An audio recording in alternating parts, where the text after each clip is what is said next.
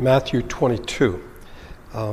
Keep your fingers there because we will come to our text at the end of the sermon. Okay?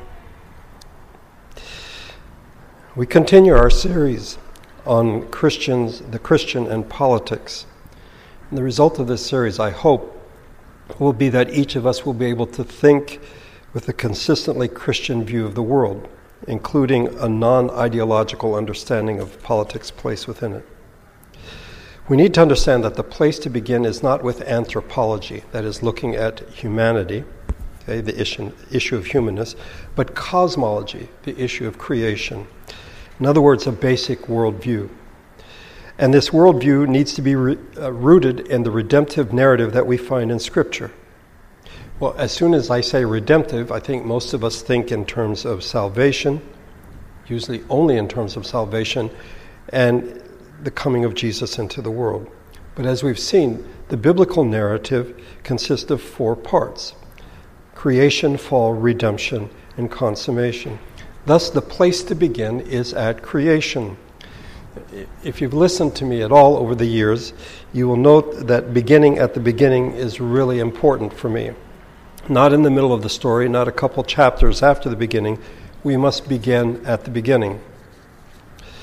As we've seen in this series and elsewhere, the doctrine of creation is not primarily about the nature of creation, but about the God who creates. I think oftentimes we are distracted because I get into the evolution, creation debate, and the focus should be on the God who creates. And secondly, the doctrine of creation is not so much about origin, but its purpose. Why did God create the world? What is its final end? We are told in Scripture that the God who creates is good, and we are told that God's creation was good. And God saw all that he had made, and it was very good. After creating humanity in his image, God gave humans a twofold mandate. We've seen this. One upward, which is trust in God, and one downward, that is dominion. So we have been given a responsibility, a stewardship, to take care of God's creation. And this dominion involves culture-shaping activities. And these activities conform to God's intentions. In other words, God put us here. He gave us an order. We are to have dominion. And that involves culture. But Adam and Eve rebelled, and they were cast from God's presence. But the mandate remains. We are to have dominion, and we are to trust God. As broken as we are, as broken as creation is, we still have this twofold mandate. Going out into the world, Adam and Eve and those after them, including us, discovered, and we continue to discover, the possibilities that God has built into his creation. So if you look at Deuteronomy, for example, as Moses is talking about them going into the promised land, that they were going to have to dig copper out of the ground. It doesn't just sort of pop out. It's not just there on the surface. You have to go in and discover it. In the same way, God has put us into this world, and we are to discover the things that he wants us to do. Now, oftentimes when you talk about the beginning and culture, people think agriculture. But there's so much more than this. There's the visual arts, there's music, literature, natural sciences, social institutions, political institutions. What this means is that part of human culture, under the creation mandate, is politics. So politics is in fact a part of creation. But creation is fallen, as we know. Everything is tainted by sin's destructive power. Everything, including culture on every level. But the story that begins with creation does not end with the fall. It continues with redemption, the coming of Jesus, and the gift of the Holy Spirit. Just a side note here. We need to remember, that creation and the fall are cosmic in nature. In the beginning, God created the heavens and the earth. Okay? That's it. It's cosmic. It's the cosmos. What happened when Adam and Eve sinned? The cosmos became fallen. In Romans 8, for the creation was subjected to frustration, not by its own choice, but by the will of the one who subjected it in hope, that the creation itself will be liberated from its bondage to decay and brought into the glorious freedom of the children of God. We know that the whole creation, cosmos, has been groaning as in the pains of childbirth right up to the present time. Well, then this raises a question, at least for some. Has the fall completely destroyed or canceled out the goodness of creation? We saw that God saw that his creation was good. Is that now totally wiped out because of sin? Does that mean that politics and government, as part of the culture within the Dominion mandate, that those are just a wash? They need to just be forgotten? No. An emphasis on creation as foundational for understanding how we, God's image-bearing creatures, are supposed to live our lives includes our political lives. We as God's people, let's set that aside. We as those made in the image of God, who have been given the mandate, are in fact to be obedient, and we are in fact to live out his command in our political lives.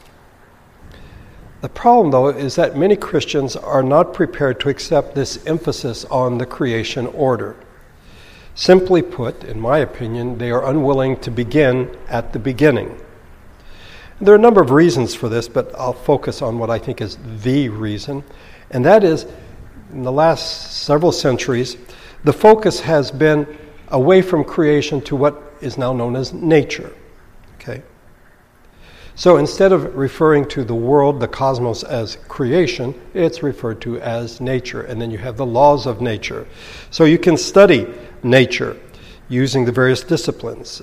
Physics, not metaphysics, but physics, chemistry, biology, the sciences. And what we see is that nature, as modern people see it, operates automatically based on these laws, and you don't need any human interaction whatsoever. You don't need any humans to implement anything. You have the laws of gravity, thermodynamics, photosynthesis, and more. And you know what? These continue to function with or without us. Okay? It's only one more step to go to say they function with or without us, or without God. So the cosmos, God's creation, is now simply nature which runs on rules, don't need human beings who bear God's image, and ultimately you don't need God either. And this is contrary to what we find in Scripture. I've mentioned this a number of times over the years, and yet I think it's still a struggle for us. Scripture holds that all events are personal actions on the part of a personal, accountable agent or agents, beginning with creation. So as one writer put it, God did not create a self-sustaining universe that is now left to operate in terms of autonomous laws of nature. The universe is not a giant mechanism, like a clock which God created and wound up at the beginning of time. Ours is not a mechanistic world, nor is it an autonomous biological entity, growing according to some genetic code of the cosmos. Ours is a world which is actively sustained by God on a full-time basis. This means that the universe, the cosmos, is inescapably personal. Okay? There can be no phenomenon or event in creation that is independent from God. One of the hymns we sing here is, "I Sing the Mighty Power of God." And one of the lines says, "And the moon shines full at his command, and all the stars obey." And I can remember very distinctly, years ago, making the case, or trying to make the case, that in fact, that's what happens. It is because God has the moon shine full at certain phases that it does. And I remember very distinctly someone in the congregation snickering. It's like, come on, Damon, we know better than that. We know because of the way that things are set up. And the idea that God is personally involved every moment of every day seems so foreign to us. Cosmic personalism affirms that all things have their being and meaning in terms of the person and plan of God. It absolutely denies the possibility of self-sufficiency for any aspect of the universe. Okay? So one could argue, okay, so Damon, you're saying it's either cosmic personalism, God is personally involved in everything, or it is a question of impersonal processes. And then the question would be, where are you going with this statement? I mean, how does this fit into what we're looking at? If you replace creation with nature, the result is you have a split between nature and culture. See, culture is part of creation. God created humanity and gave them a mandate. This is what you're supposed to do. It's called culture. Okay? But if you make creation nature, then you lose that mandate, but we still have culture. So what you have to do is, in fact, have culture as not connected to nature.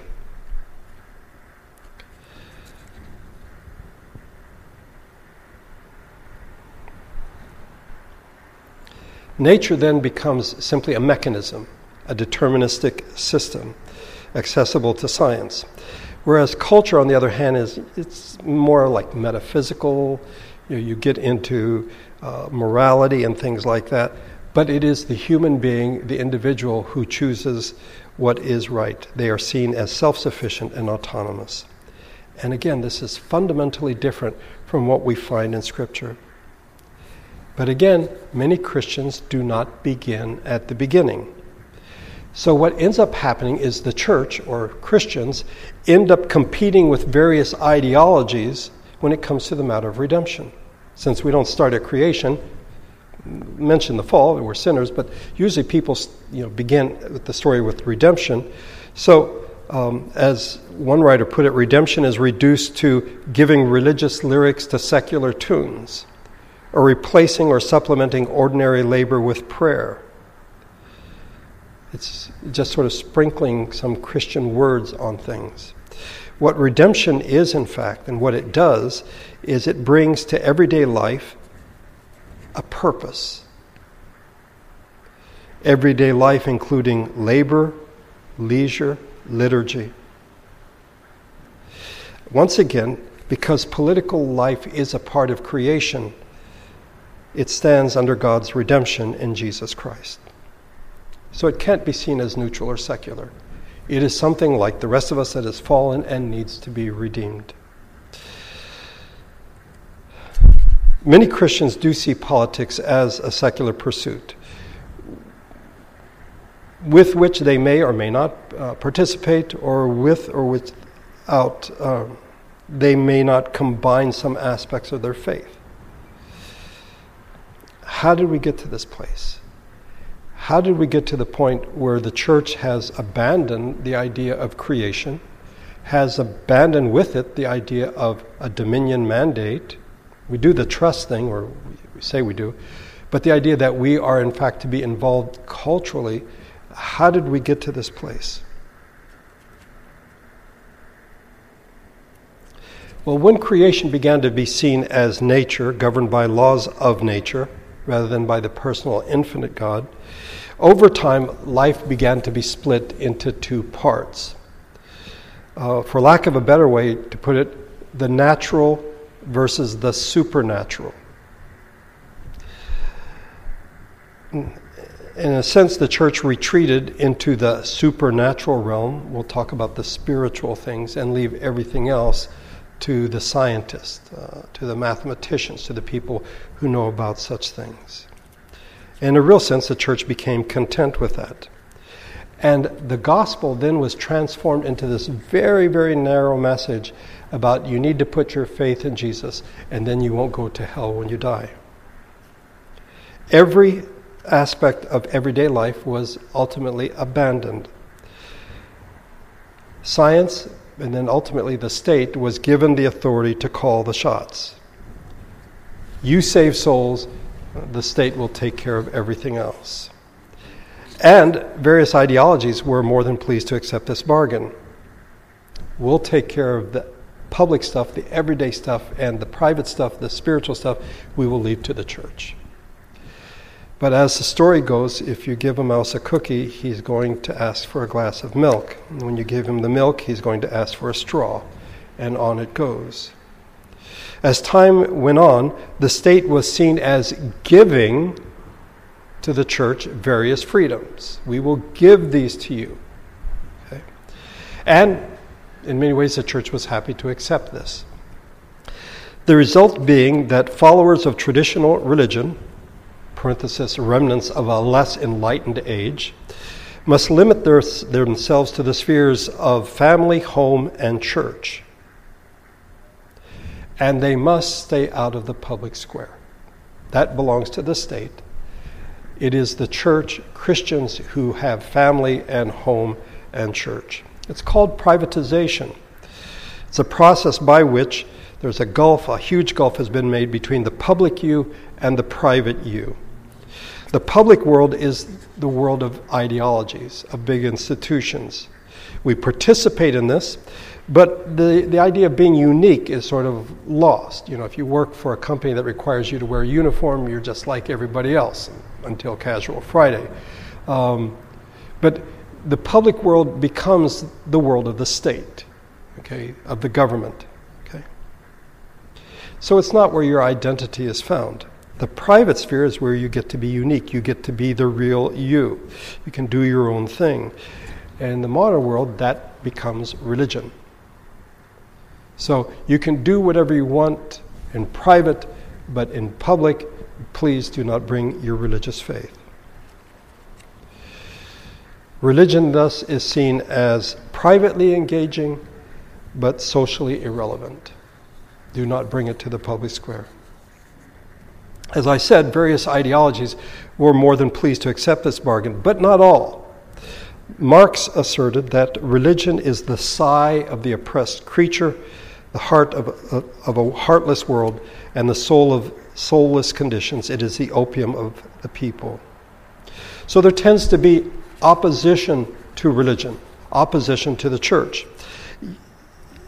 It can take the form of persecution, but I think, in a sense, it can also take the form of privatization.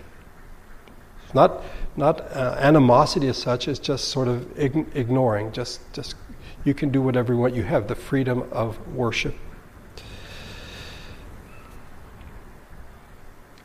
Many Christians are fine with this.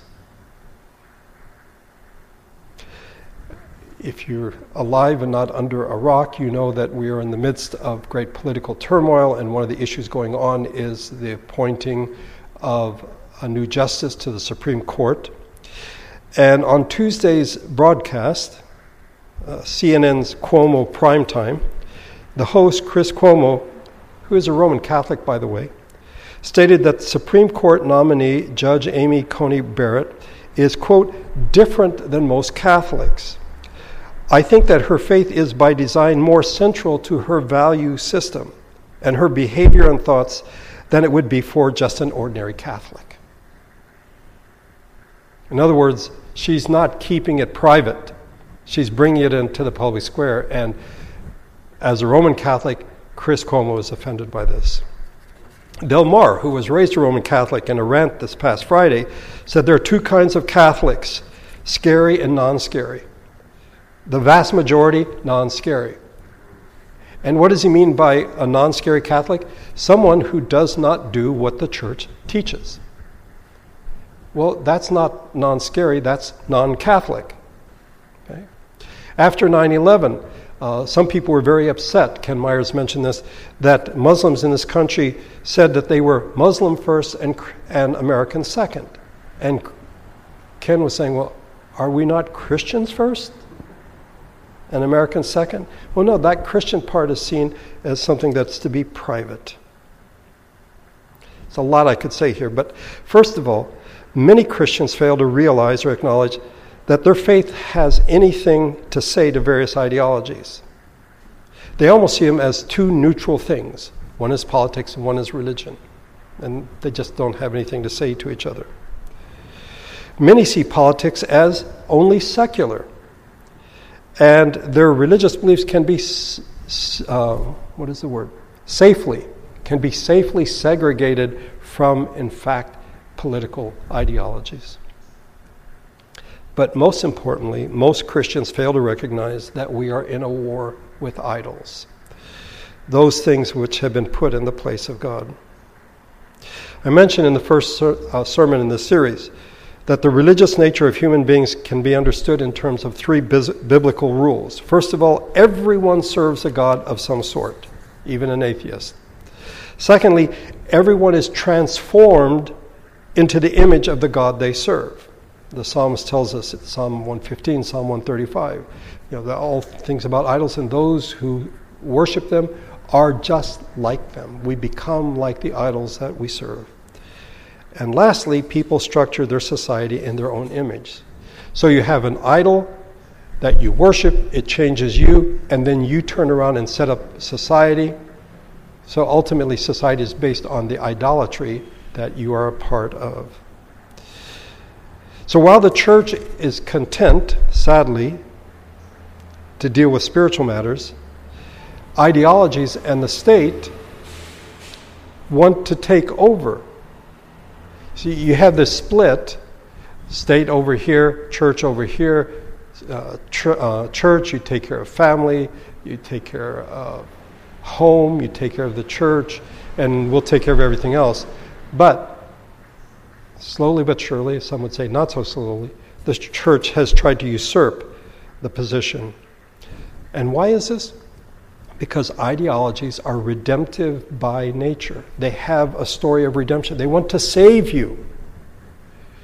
The world is messed up, and here, follow this ideology, belong to this particular state, and you can find redemption or salvation. Many Christians fail to recognize this. They think that a political ideology is simply a neutral account of reality. It may be that, in fact, they don't see it as neutral because they have embraced a part of that ideology without recognizing that they are engaging in idolatry.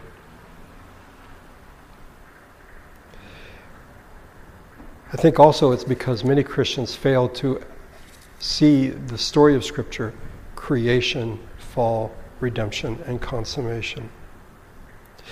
I would argue that you could say that what we face in the world today is what I would call evangelism wars. Evangelism is usually a word that's for the church.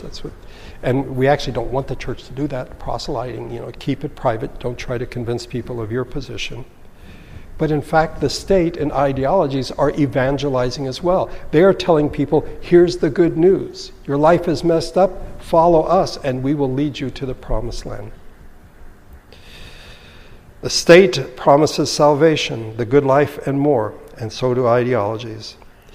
One thing we need to recognize about idols and idolatry: they will, in fact, not tolerate any competition. No challenges. You'll notice oftentimes in our society that people who speak of tolerance can be some of the most intolerant people. Ideologies are the same way. They will broach no competition whatsoever. They stand against the Creator. They stand in His place, or they imagine they do, and they want to retain their position. And so their answer is either to eliminate the competition or to render it irrelevant. Just push it to the sidelines where it can be ignored. I don't think I would go as far as Nietzsche, who described the state as the coldest of all cold monsters. But consider the bargain giving religious faith and beliefs to the spheres of family, church, and home, and ask yourself, has the state lived up to this? I would say for the most part, it has not. And what does this mean for the people of God? Better stated, perhaps more correctly stated, what does this mean for the church? We need to be careful that our thinking, so influenced by the surrounding culture, not to be so individualistic to forget that we belong to a community, a body of believers with whom we share an identity. So what, in fact, does this mean for the church? Well, let's start with a basic question. What is the church? Let me give a brief illustration here. In 1959, Vince Lombardi became the coach of the Green Bay Packers. Their record the previous year was 1-10-1, which was more than disappointing. They had 5 future Hall of Famers on the team. Their first year under Lombardi, they went 7-5, a real improvement. It was their first winning season since 1947. The next year, they made it to the championship game. This was before the Super Bowl, against the Philadelphia Eagles. But the Green Bay Packers lost in the final seconds, even though they had the lead going into the fourth quarter, when the running back was tackled 9 yards from the end zone. They were 9 yards away from the championship. Well, the next year, when they got together for training camp in July, they were thinking about the brutal loss. They had been all off-season, and now they were going to tweak the game, just improve things a little bit, and those last 9 yards and win the championship. But Lombardi had a different idea.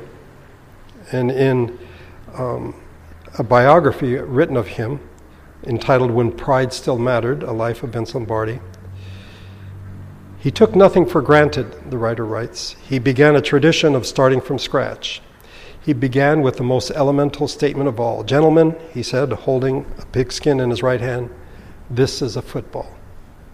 So let's start with that for us. What is the church? We're talking about the church and state.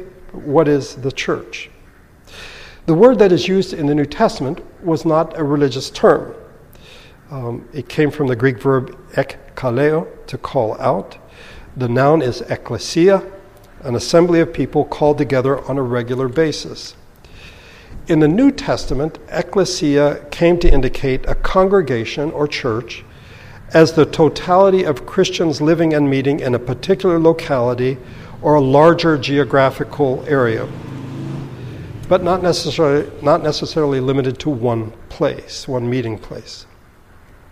The community of believers was called out of the community, the larger human community, to worship God and to be signposts of his coming kingdom. The leadership of the church was to preach the word, to encourage obedience to God's word throughout the whole range of life's activities. The primary biblical understanding of church appears to be the local gathered people in a particular place. We find this in the various epistles in the New Testament written to the church, for example, in Corinth, in Ephesus, in Philippi, in Colossae, and Thessalonica. But interestingly enough, to the churches in Galatia. Galatia was a province, not a city. And we know that there were churches at least in 4 cities: Pisidian, Antioch, Iconium, Lystra, and Derbe. The church, in any case, I think in Corinth or elsewhere, was not simply one single congregation. I don't think there was one church in Corinth, but there were, in fact, house churches throughout the city. In his letter to the Romans, Paul addresses them as to all in Rome who are loved by God and called to be his saints.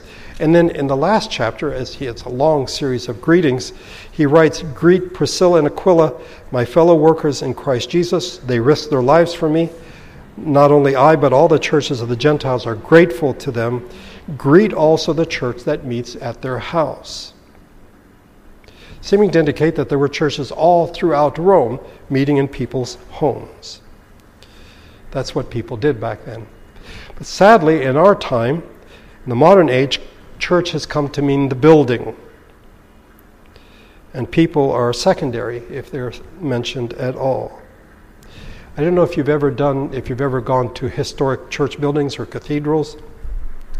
Guy and I, one year, visited all the various missions that had been set up in the 1700s, in the 18th century. Go to cathedrals in Europe, and oftentimes people fail to realize people are still worshiping there. Okay? It's a place of worship. Okay? The building is not the church. The people, in fact, are the church. So the question then comes up, the church. Is it an organism? Is it a living organism? Or is it an institution? Yes. Yes. It is an organism. It is an institution.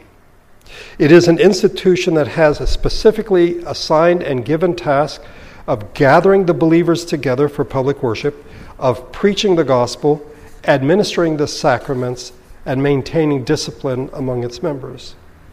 More on this in a bit. It is also an organism. Consider what we read today in our promise of forgiveness.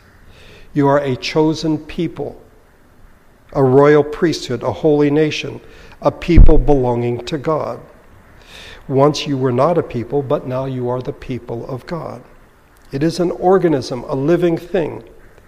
And the body of Christ is to be manifested in every field of endeavor: business, economics, labor, education, the arts, and of course, politics. Because politics is a part of what God has given us as a mandate.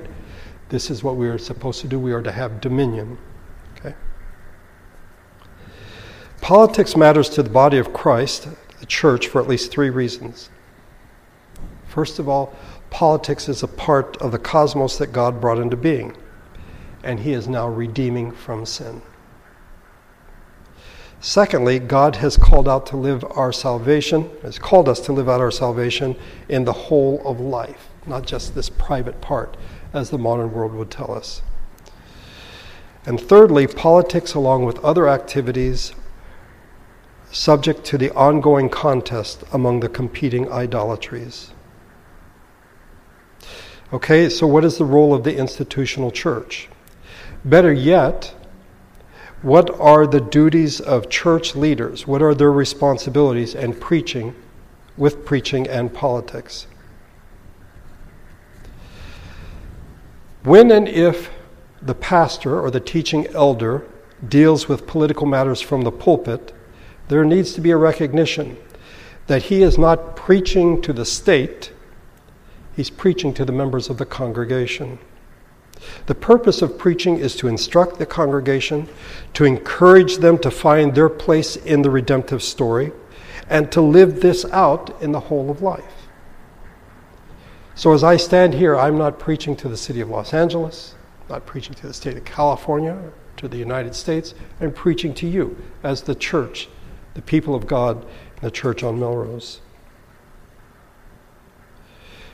The institutional church is much more than a refueling station. You need to get pumped up to make it through the week. It is a gathering in which we are confronted by the Word of God. We are compelled to take stock of our own lives. We are to repent from our sins, and we are to remain faithful to our callings.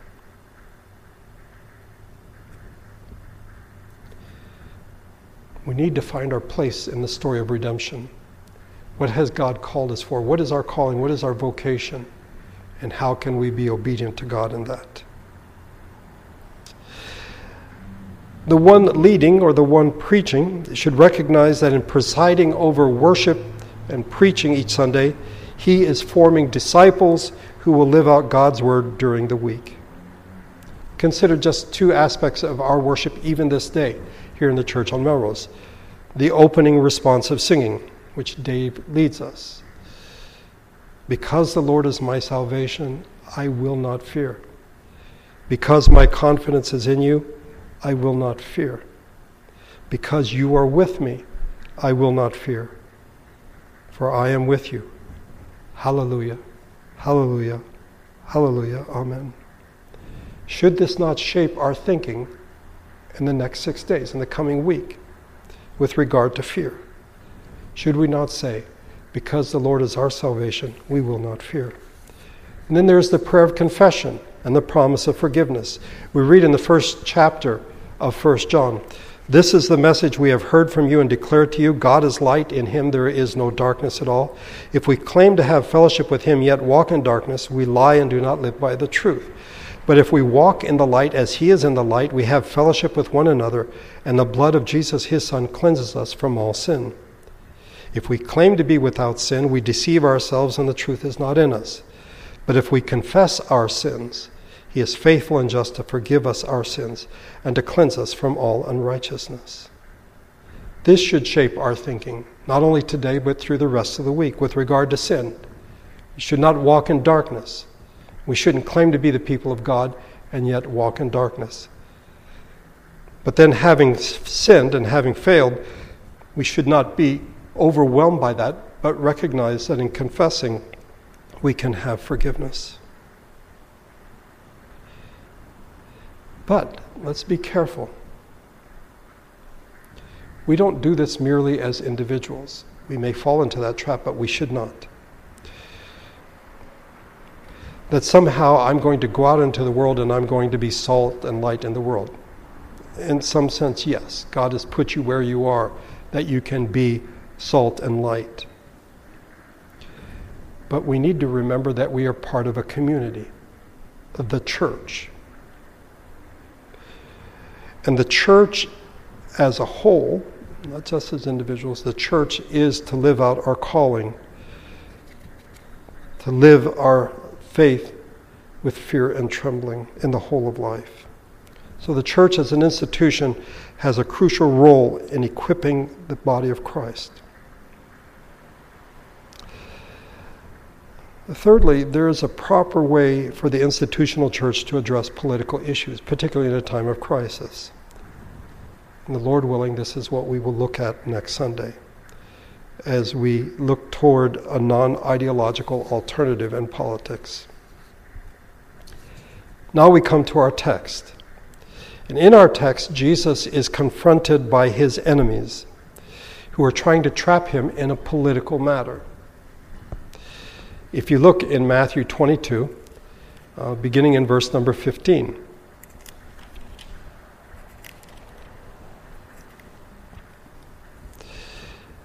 Then the Pharisees went out and laid plans to trap him in his words.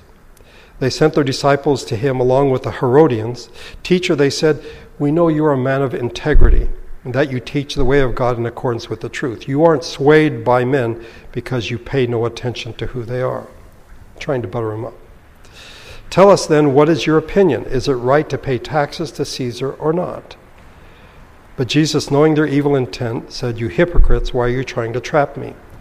What is the trap? Well, the Jews are under Roman rule, which they hated. They were under an occupying power. And if Jesus says, yes, you should pay taxes, then he would be accused of siding with the occupying forces. He would be a traitor to his own people.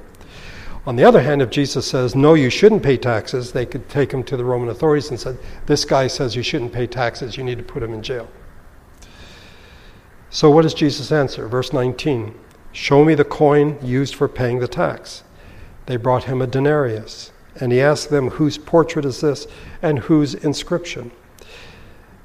Caesar's, they replied. Then he said to them, give to Caesar what is Caesar's, and to God what is God's. When they heard this, they were amazed, so they left him and went away. See, living when and where we do, this story may seem to point to the separation of church and state. Give to Caesar, that's the state, what he's supposed to have, and give to the church, God, what he's supposed to have. Okay. I think this misses the whole point of what Jesus is saying here. He refers to the coin. That's no coincidence, okay? That's no accident. This coin has an image on it. This coin has an inscription on it. Both were Caesar's. So give to Caesar what is Caesar's.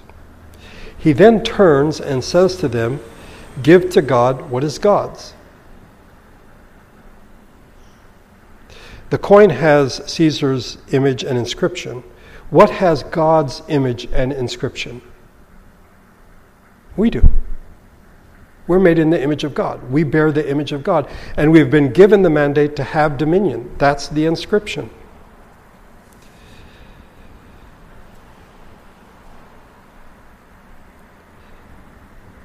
And yet, again, living when and where we do, people say, oh, Caesar, state, God is church. Let's keep those things separate. Just a side note, I find it interesting that people want the church to stay out of politics, they want them to stay out of the state, and yet the state is more than willing to get involved in church matters.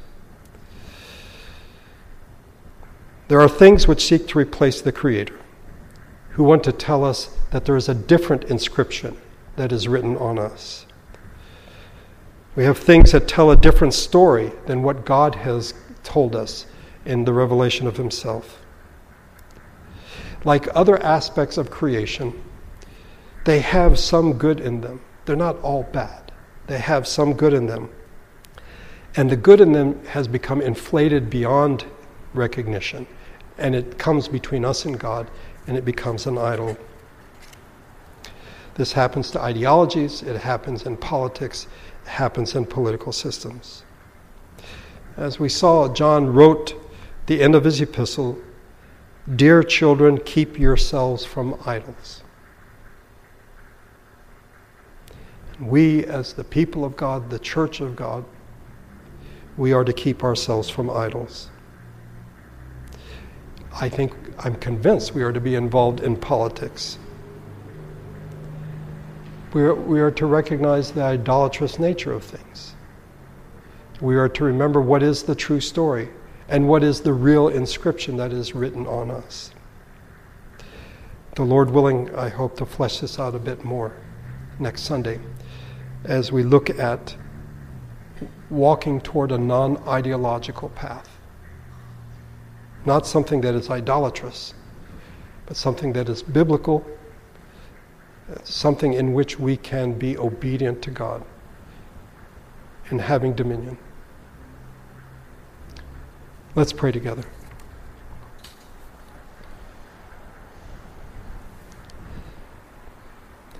Father, being human, oftentimes we take the path of least resistance.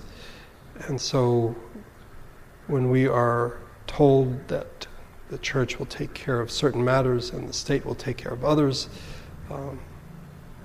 the church will stay out of our business and will give us the freedom to worship, perhaps even the freedom to evangelize, and we seem content with that. A new inscription has been engraved on us instead of the one that you gave back in Genesis 1.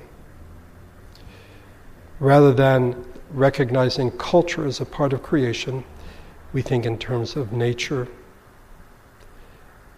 and then maybe metaphysics, morality, things like that. We've lost sight of a holistic, you are the creator, this is your good creation.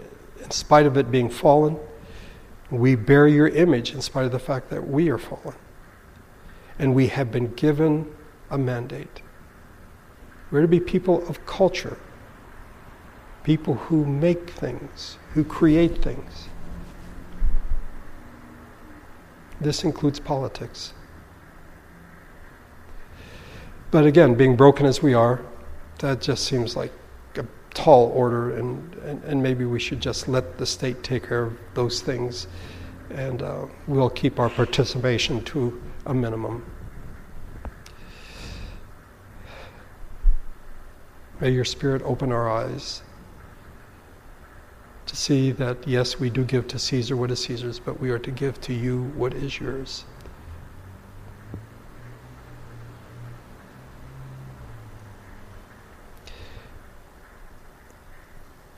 We live in a time in which there seems to be great division in our country. It's not the first time. It may not be the last time. May we, as your people, as this church, have a biblical understanding of things. May we begin at the beginning and open our eyes to see the idolatrous nature of ideologies and governments and politics.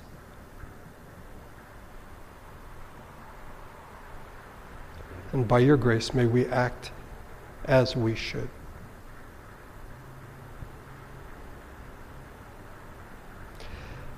I thank you for this first day of a new week, a day which we begin with worshiping you, and now we will walk through the world in the coming week. May we have a sense of your presence. May your Spirit and your grace go with us. Thank you for loving us. Thank you for being so patient with us. And again I ask, pour out your Spirit on us, that we may live out the truth of the gospel in every area of our lives. I pray this in Jesus' name. Amen.